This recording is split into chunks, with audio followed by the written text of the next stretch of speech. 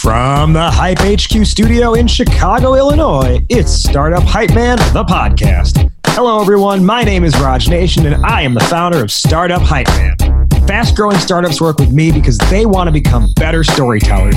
Whether that's for customers, investors, or a packed audience, they know that story is their ticket to stand out, stand apart, and change the game.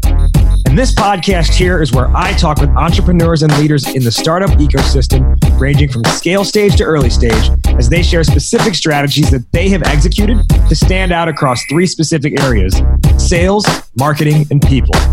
Before we begin today's episode, remember you can head to startuphypeman.com and subscribe to the newsletter that doesn't suck.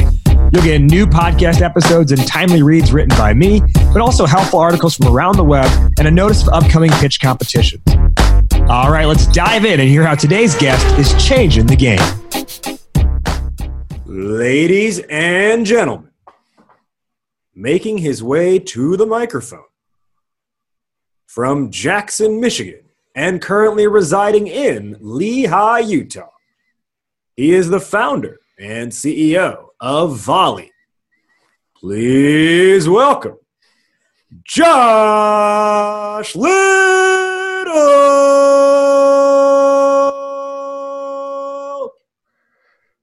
Nice. That is the best intro I've ever heard. I don't deserve it. Well, we'll find out over the next 45 minutes if you were deserving of that intro. Okay, we'll see. He is Josh Little, founder and CEO of Volley. And Volley is the end of meetings as we know it, allowing you to move work forward with asynchronous video conversations so you can meet less and communicate more. Another way to think about Volley is essentially similar to how Starbucks is that third space between home and work. Volley is like that third space between written and verbal communication, that third space between Slack and a video platform like Zoom, which is why I'm really excited to talk to Josh today, as Volley, as of this recording, is set to launch this very week. As you're hearing it, though, live, or you're hearing it on recording, it's been launched for about a month or more. And they've got hundreds of customers on their wait list, and they're well-funded before even going live. So given that, like, what Volley is and where Josh has such an interest, I'm really excited to have this conversation today because we are talking about how to combat Zoom fatigue. And I think all of us in this last pandemic-riddled year have experienced this in some extent or another. So Josh, how to combat Zoom fatigue? Why is this on your mind? Why is it important to you? Well, we are creating the vaccine for the global Zoom fatigue pandemic that has been created by the global COVID pandemic, right? Suddenly, with the global pandemic, most teams start working remotely, and then every touch point, every meeting with your team has now become Zoom. It used to be that only one or two of your meetings in a week or time period were on a platform like Zoom. Now they're all on Zoom, and everyone's turning green, and we're trying to come to the rescue. Awesome. We're going to go into that a whole lot more and then talk about like different strategies to combat Zoom fatigue. Before we get into that, let's talk a little bit and let's learn about you, Josh, the person. As you describe yourself online, aside from being a Forex founder, you're a tinkerer, a tenor, and a brine master. Okay, I think we got to go through each one of those things. Let's start with brine master. Like, do you pickle things in your spare time? Yeah, for sure. Josh'sPickles.com. It's a hobby of mine, and my family didn't have money to hand down, but they did have pickle recipes. So I have a leather-bound recipe book. I'm a fifth-generation pickler. And I make pickles. I grow them here at my home and jar them up and sell out quickly every year. And it's just kind of a fun thing to do and feeds my pickle obsession. I got to say, I've had a lot of interesting personalities on this show. You are hands down, without question, the first person of their many talents or quirks to have pickling as like an attribute to your name. So your leather-bound recipe book, that's just for home recipes, or do you sell the recipe book out as well? No, I don't share the recipes, but I do sell the product that I'm Yeah. creating from it. Some of the recipes I've created myself, but many of them that I have 7 different varieties that I pickle or jar. And most of them are from that book. Now, what would you say the art of pickling has taught you as a person? Balance. People go crazy. I mean, I have some people buying 20, 25 jars a year, and one family goes through them in like a month because the recipe that I have is just so balanced. Most of the pickles that you get at the store are just over acidified. It's vinegar like crazy. Like, so if you're a vinegar freak, then you like that, but they have to be over acidified to be shelf stable. So my recipe has a very, very good balance of dill, garlic, acidity, and salt. And that's what makes them very well balanced. So I feel like that has taught me, and it's actually currently my main focus, is to increase health in a balanced way from from a financial, an emotional, a spiritual, and a physical aspect. That all 4 of those quadrants need to be increasing at the same time in a balanced way. I have got to ask you more about that. Okay, so tell me about that quadrant and what are the ways you see balance being increased in, at least in your pursuits? Yeah, well, I'll tell you, I mean, because we're talking startups here, Volley is my 4th company. Each company, from the day I started to the day I sold it or left, I was fatter, sicker, more stressed, just a worse human being by the end. Every time I just get worse in just about every way because it is such a taxing creative endeavor. So I've taken 4 years off since my last company to sharpen the saw, so to speak, and to really focus on health. And with Volley, I'm trying to be thinner, less stressed, more focused, more mentally healthy than when I started. And so far I've been making strides. A lot of that is due to my morning routine of exercise and meditation and scripture study and the things that are important to me that feed me that are helping me achieve those goals. I love that. And I was even thinking myself that if you think about it from a deeper meaning, Volley is about achieving balance, right? It is, yeah. It is like literally technological balance, but there's also this like conceptual balance as well. And then your shirt, you've got the peace sign fingers on your t-shirt there. Yeah, I mean, that's our logo. Volley brings you peace. Volley brings you the peace of mind. It turns your synchronous meetings, your nonstop back Zooms, into asynchronous video conversations, which you can do in a way that's not time and place bound, and free up wide swaths on your calendar to do deep work and to find peace. So yeah, that's kind of what we're trying to build as well. Well, and as part of your effort for personal balance and your routine, I see there's a guitar behind you. Do you play professionally? Have you played professionally? Is it something you just like to sit on the couch and strum some chords with? What's your relationship to the guitar? Or is it just a piece for show, for a good Zoom background? No, I am a guitarist, actually. I don't put that in my LinkedIn profile. I'm a tenor. I sing. I play the guitar as a result of singing. I went to school as a music education major. I wanted to be a music teacher and spent 4 years pursuing that degree, only to realize I had 2 years still to go to actually get the degree. So I bailed on that plan and just tried to get out of college as soon as I could. I guess I've been paid to sing, but it would be a real stretch to say that I'm a professional. And I do play guitar pretty well, but I would just say intermediate and a novice, depending on what circles I'm in.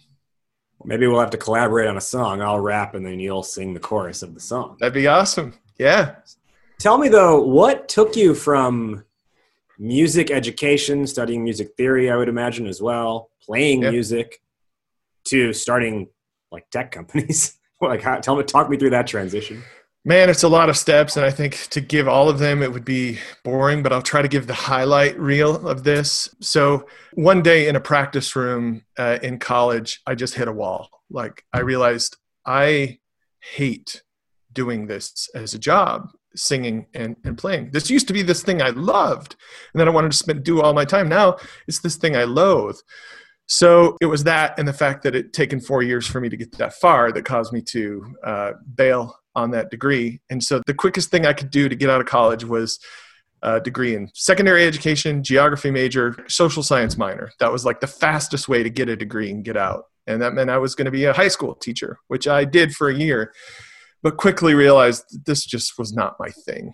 And bless the hearts of people who do love and are great teachers. And I feel like that I was a great teacher, but the skills that I developed to become a great teacher were actually equally applicable to the field of sales. And that's what I found out really quickly is sales and education is kind of the same skill set to be great, aimed at two different goals. So I left teaching and went to the corporate world and kind of went and had a very successful career in sales. So successful that I'd usually asked to come in-house in corporate and become the sales trainer. That happened at 2 companies. So I went to 3 Fortune 500 companies in sales and sales training and marketing roles. And it was really at the last company, Stryker, I was trying to build an e-learning program, and it was just eating my lunch to manage the 5 vendors that we had to work with, from content creation to videography to 3D animation, and pulling all of that together. It was like this circus. And so, and I thought, man, there should be a company that does this. And I had kind of been looking for endeavors that could test myself as an entrepreneur with. And as I looked around and I couldn't find the company, I decided, well, maybe I'll build that company. So I quit my nice 6-figure corporate job, cold turkey, and started a company. Maestro, my first one. The classic entrepreneur sort of way of, I couldn't find it out in the world, so I decided to create it myself. Now, let's transition from sort of the beginning of your startup journey now, 4 companies later, here you are, and we're talking today about how to combat Zoom fatigue. Again, I think this is highly relevant to everyone listening to this, whether you're a salesperson, whether you're a founder, right? We're all just doing everything virtually now. And my first question on this topic is, I think for a lot of people, at least in the tech world, video conferencing isn't new. Right? Zoom didn't just get created in March of 2020. Right. It had been around for a few years before that. And I was even doing a lot of my work on Zoom prior to the pandemic. So given that video conferencing is not new, why is it that Zoom fatigue or video fatigue is even a thing? Yeah, well, the reality is it has been a thing for remote teams for quite a while. It's just that so few teams are willing to brave the world of being 100% remote. They've just found other ways around it and ways to cope with the inefficiency of communication. Zoom fatigue is a thing because when we all started working remotely, we still needed to talk to move work forward. That didn't change. And now conversation is what moves work forward. Meetings are conversation, calls are conversations, training, sales, onboarding, you name it. All important business communication is some form of conversation. We need to talk to move work forward.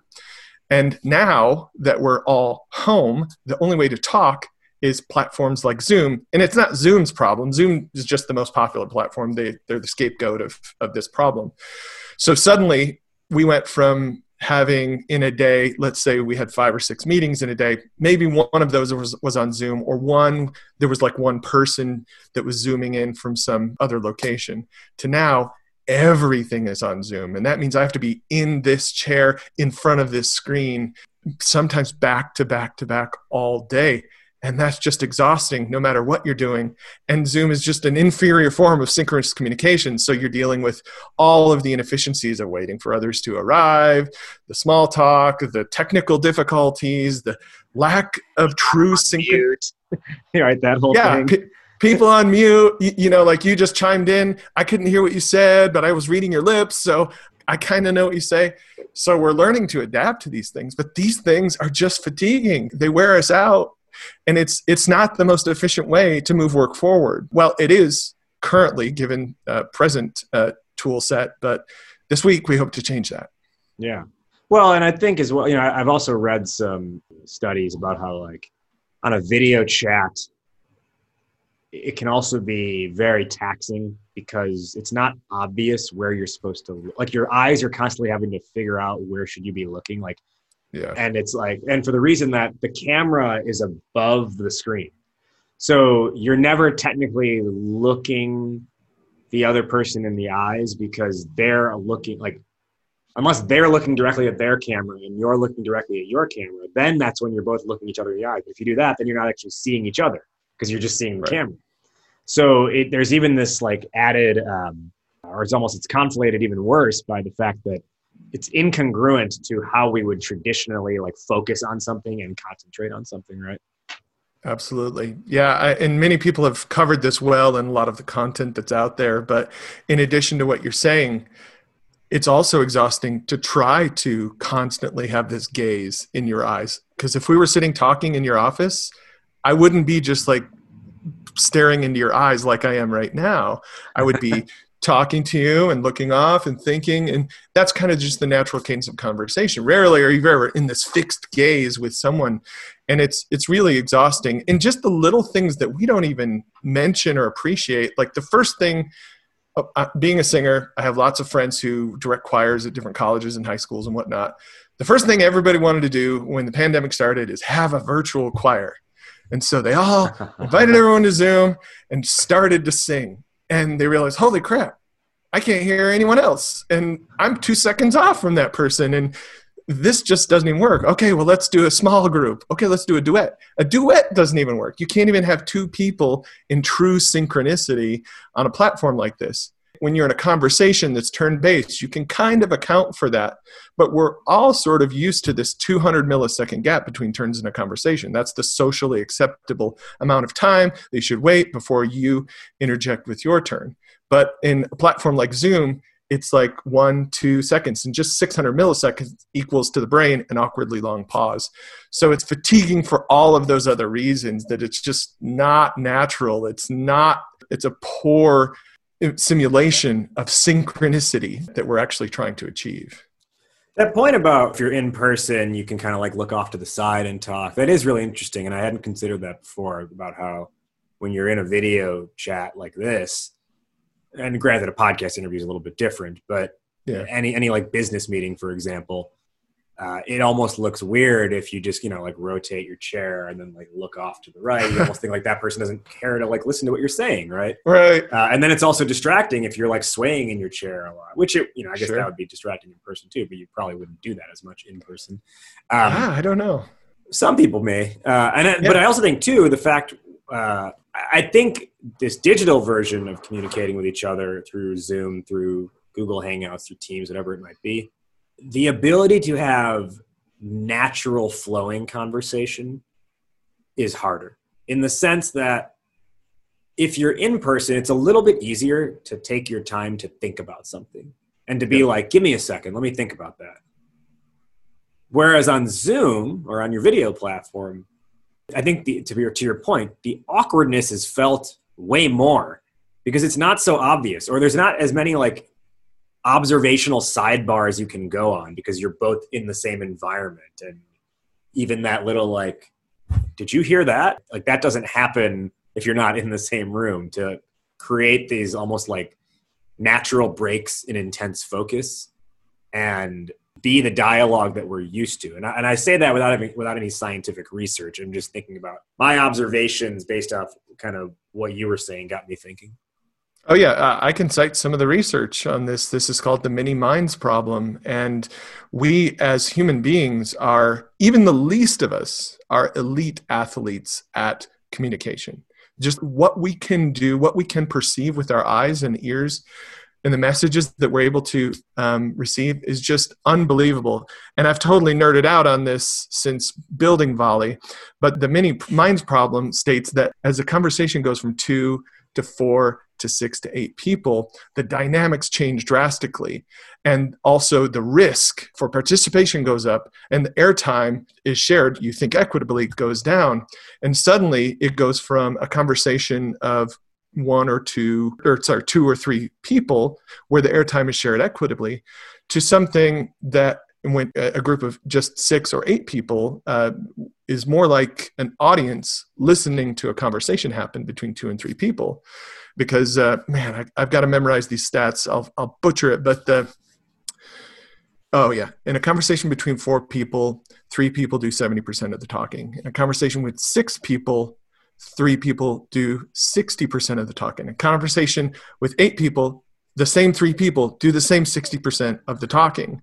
So, and we've all been on the outside of a conversation. We've all been at a dinner party where it's just kind of like you're just listening to these 2 people talk about whatever they're talking about when you're laughing and chiming in every once in a while. That's the group dynamic.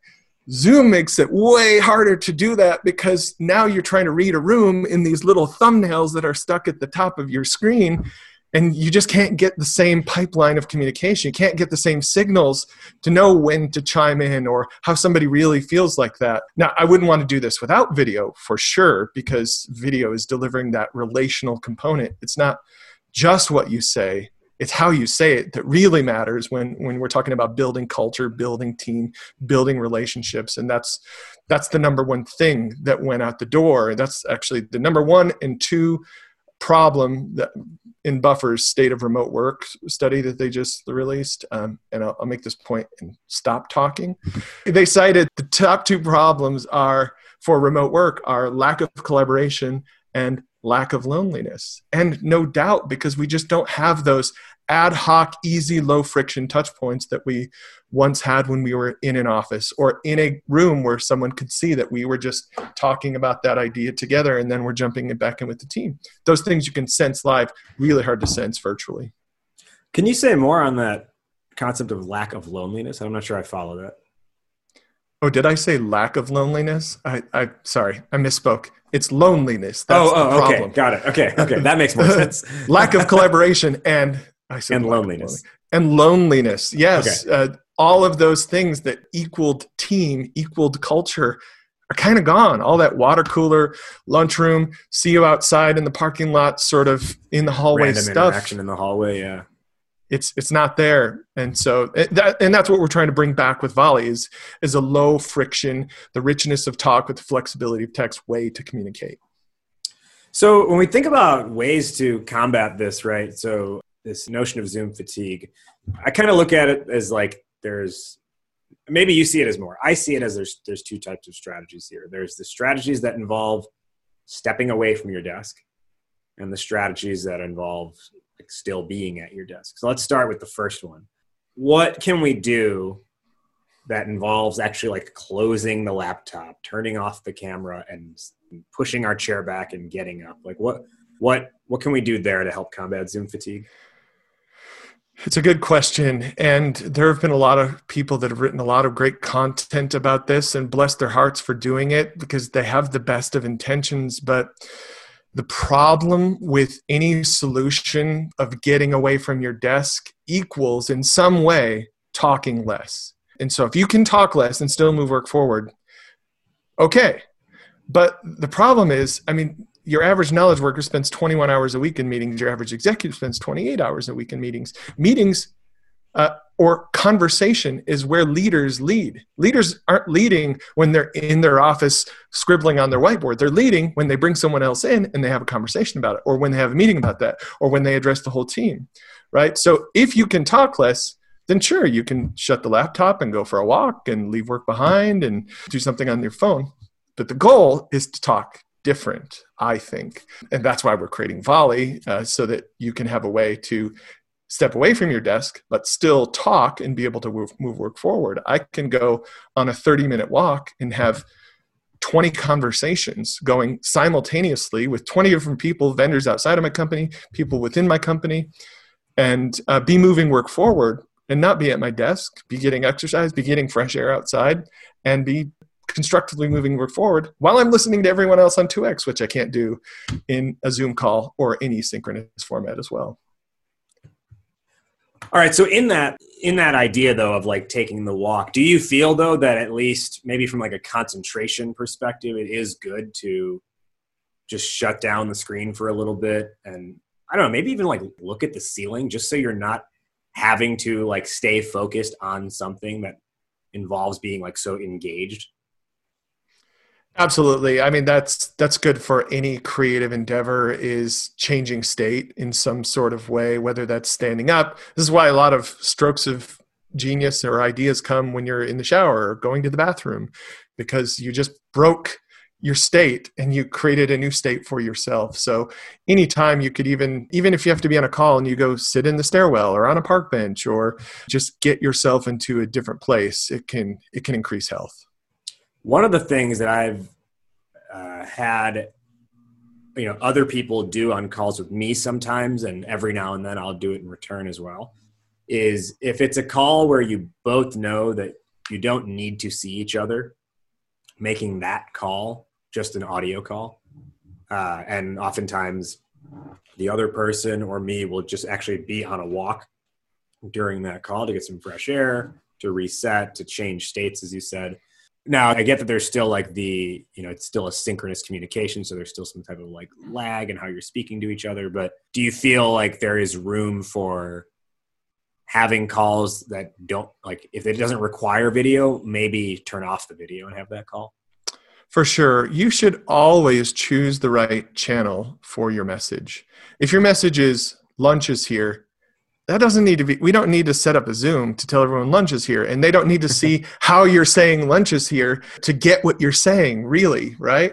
So quick updates, information transfer sort of thing, that can actually be text. But text is only 7% of the full communication picture, according to social scientists. 38% is how you say it, your tone of voice. And then 55% is what you look like when you say it. So if you do turn off your video, just know that you're turning off 55% of the fidelity of that conversation, that there's 70 different things that your face could be saying, and 20 kind of secondary cues so your face can be saying up to 90 things. And we're, like I said, we're elite athletes. We're masters at like reading someone's face and how they're sitting in their chair, whether they're leaning forward or not, what's the tone of the voice. Our brain, we're not consciously like grading these things and checking them off, but subconsciously we are, and that message is getting delivered. So you can turn video off if the message doesn't need that. If the relationship is high, if this is not an emotionally charged discussion in any way, then the stakes are lower to turning video off. If you're really just talking semantics, sure, you can talk on the phone. And we've been doing that for 100 years on phones. So, we're pretty good at that. And that app on your phone called Phone. Yeah. Oh, that one. The least used app on the entire phone is Phone. Right. What's your stance on when video is turned on? I'm actually I think you are as well. I'm very intentional about what my background is. Right? Like, which is also why I've been choosing to not work from home and come to my office instead, where it's safe here because I have my own office. But, you can see my background here. For those who are just listening to the audio, I've got this bookshelf behind me. I've got an on-air sign, a wrestling heavyweight championship belt, a Hamilton book, a microphone, a WrestleMania collector's cup, some other books. And then I've got a yoga poster behind my head, and some sound foam panels. And it's not by accident that I chose to make that my background. In fact, right. I even intentionally, to my left is the window. And I could have rotated my entire desk to face the window so I'd have the light beaming on me in the best way. But then I thought, well, then behind me is the door and it's glass and I can't put this bookshelf against that then. So I said, well, you know what? I'll face this way so I can get this background, because I actually want my background to be a reflection of my personality as best as possible. And I want it to help spark conversation in certain cases. It's an effort to help create or bring back some of that environmental discussion we talked about before. Yeah. And in your case, right, you've got books, you've got plants, you've got a guitar, you have your whiteboard. And I look at your side of the video conversation and I get a very calming sort of vibe from you. And I think also just from your own demeanor as well, I get that. But even though I see whiteboard off your right shoulder, off your left shoulder, I see the guitar and the books and the plants, and it's all very neatly put together. And so I have this very calm but smart kind of vibe. So do you think it's important? You're right. So, I mean, I don't know. Am I crazy for like the intentional video design? Are you crazy for the intentional video background design, or should people kind of place emphasis on that when possible? No, and yeah, if you turn the camera, you're going to see a construction zone and laundry and all this crazy stuff, right? But right behind me, it's like clean and tidy. Not really, but yeah, the background or your environment is the new clothes in this virtual world, right? It's what you're dressing yourself with. And for that reason, Zoom has the ability to mask background or put some other background in there, which I personally don't like because I feel like, what are you trying to hide? It's not real. It's not genuine or authentic. And that's what I think is important about video communication is it shows your context. It shows your team that you're where you're at, what you're like. And it adds back exactly what you're saying. Just like, oh, I saw that you were recording that in front of your guitar, Josh. And do you play guitar? I didn't know that you played guitar, right? And those are these ad hoc little interactions that equaled team, that equaled connectedness and combated the loneliness that's happening. And I feel like when we put this wall up or this mask up or turn our video off, we're only encouraging more loneliness and lack of connectedness, which we desperately need right now. Now, how do we compare that to because I mean, I'll tell you, like when I'm at home, it's more challenging because it's a 1-bedroom condo. In order for me to have a background that isn't the bathroom, I need to sit on the side of the kitchen counter where there's a wall, so there's no knee space. So I'm sitting like spread eagle all day. And then I have like a bookshelf in the front door behind me with a nice carpet on the ground behind me. And even that, I know like some people, I would say even that is almost a little bit of a luxury. And there are some people who are just like, the only space they have is their bed is behind them. Right. So in those situations, what can we do? Well, in those situations, you have a choice. Are you going to let it all hang out, be who you are, own your environment, so to speak, or are you going to mask it? And, there's pros and cons to each. I'm not saying one is right and one is wrong at all. I have actually we're working with a team in Michigan and seeing they are in their bedroom. I see their bed. I see their shoes hanging on the wall there. I see, she likes red shoes. So it does communicate something. And personally, I like it because it's more authentic. It's more real. It's more raw. And I fear, because we're hearing this from users, there's one of our beta users who lives in a studio apartment in New York. And he's like, dude, I need my background blurred because this is not a nice place to be showing, I'm embarrassed about it. And so I get that problem, but I do fear putting up a facade or masking things, why wouldn't we just mask our clothes and ourselves? And why wouldn't I, mask my beard or my hair? Why don't you let's just show a video of my eyes or my mouth, right? And it's all kind of an extension on that same linear progression that I think takes away the authenticity that creates the connection that we need. Well, one thing I would say is there are some circumstances where I believe, hey, maybe it makes sense to have your virtual background up. Like, I don't know, your kid is like going crazy behind you, and like that's just distracting. Like that's more distracting, right? I think there is probably some room for that. I also think that, and I was even saying this pre-pandemic with my clients when I was coaching their sales teams who were selling remotely already. When you work from home, dress like you're going to work, not like you're working from home. So like just because you're not showing from the waist down, maybe don't not wear pants. Maybe don't wear pajama pants, right? Yeah. Dress like, because you will then, like it'll reflect better in your energy. You will sit up a little bit more straight if you're not wearing like your, like basketball shorts or something like that. Now, man, I don't know, maybe I'm saying that, and Josh, you are wearing basketball shorts right now because I can't see your bottoms. But but I think that's it. I think that's important as well, is dress like you're going to work, not working from home. Yeah, it creates that mental reinforcement. In fact, I knew someone who was a freelance designer, and he would actually dress in business casual, go get in his car, drive for at least 10 minutes, come home, so that he could feel like he had just changed state. He's in a different place. And I think that's wise. If you need to do those things, they're certainly going to reinforce the clarity and alignment that you need to execute throughout your day. Well, and that I think is a good transition into my next question, which is, we talked about strategies for when you are or when you can get up and leave your desk. And I actually do think it is very good to, even though you may be working from home, leave the house in the morning, walk the block, drive the block, and then come back. So it's like you've entered work. But then let's talk about the strategies where you are in back-to-back meetings all day. Yeah. And you hardly have time to go to the bathroom. What can we do, using our existing knowledge of the platforms, using whatever? What can we do? Is it more of that, like take a couple meetings off with just audio, no video? What do you see? You certainly could, and those are the popular answers to that question of stand up. SAP actually just implemented 25-minute and 50-minute meetings. There's no longer 30 and 60-minute meetings, so they're not back to back. But come on, what are we doing? And if we can just magically shrink the time of a meeting, what's that saying about the efficiency of that meeting? If you can suddenly get things done in 25 minutes that you were getting done in 30 minutes, why not 15? Why not 5 minutes, sure. Right? All meetings are 5-minute meetings. All of those, I think, are Band-Aids. They're just attacking symptoms, not the root cure.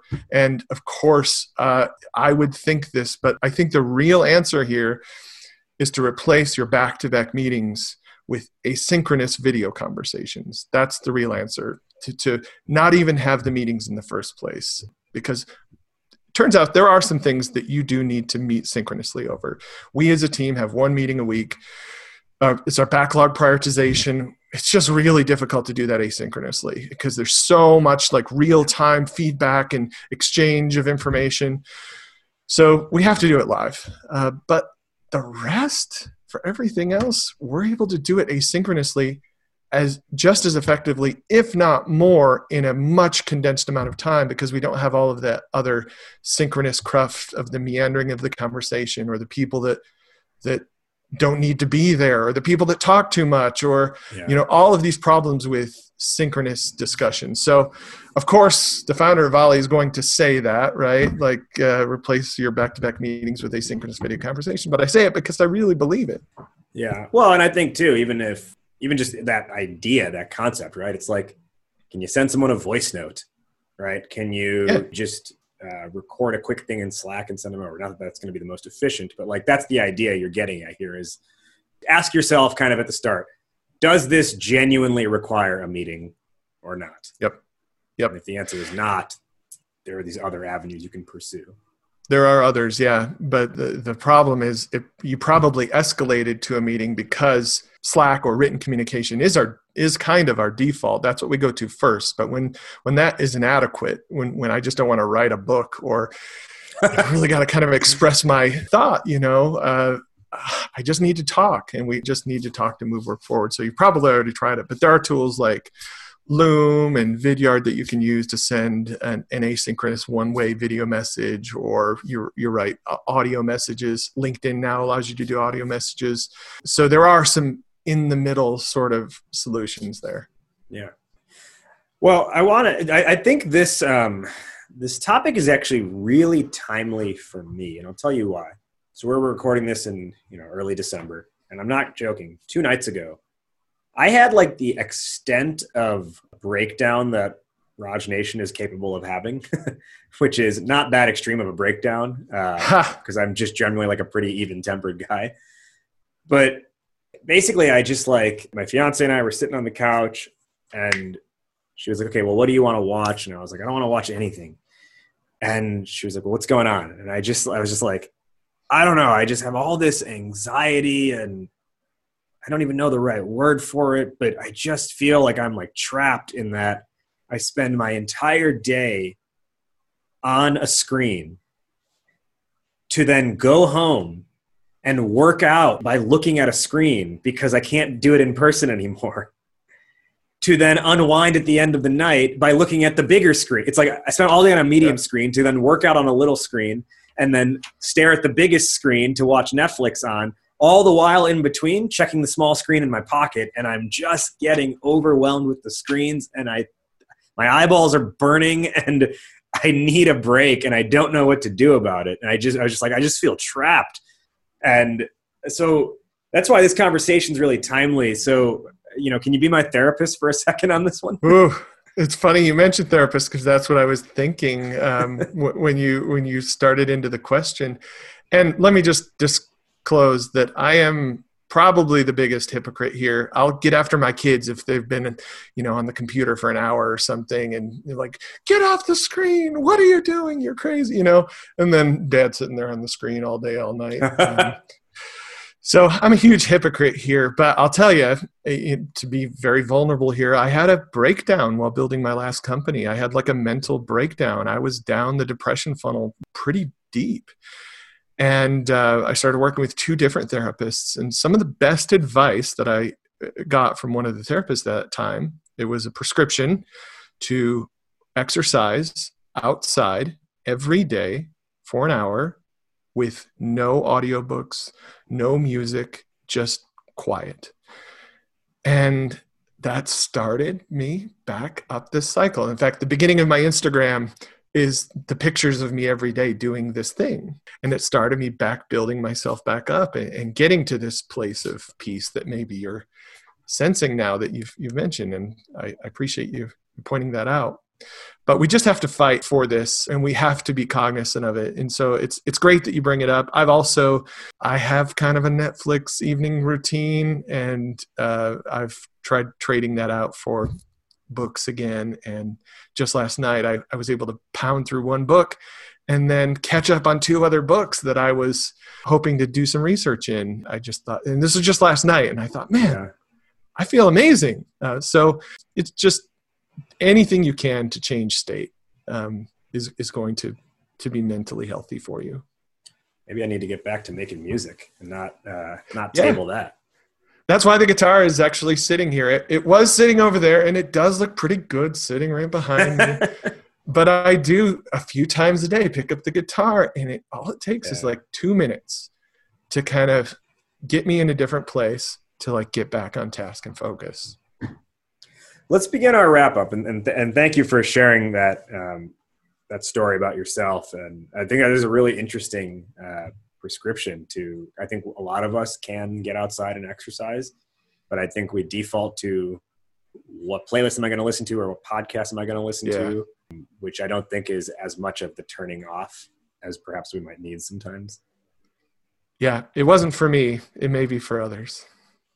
Now, where can our listeners find you and learn more, and also sign up for Volley?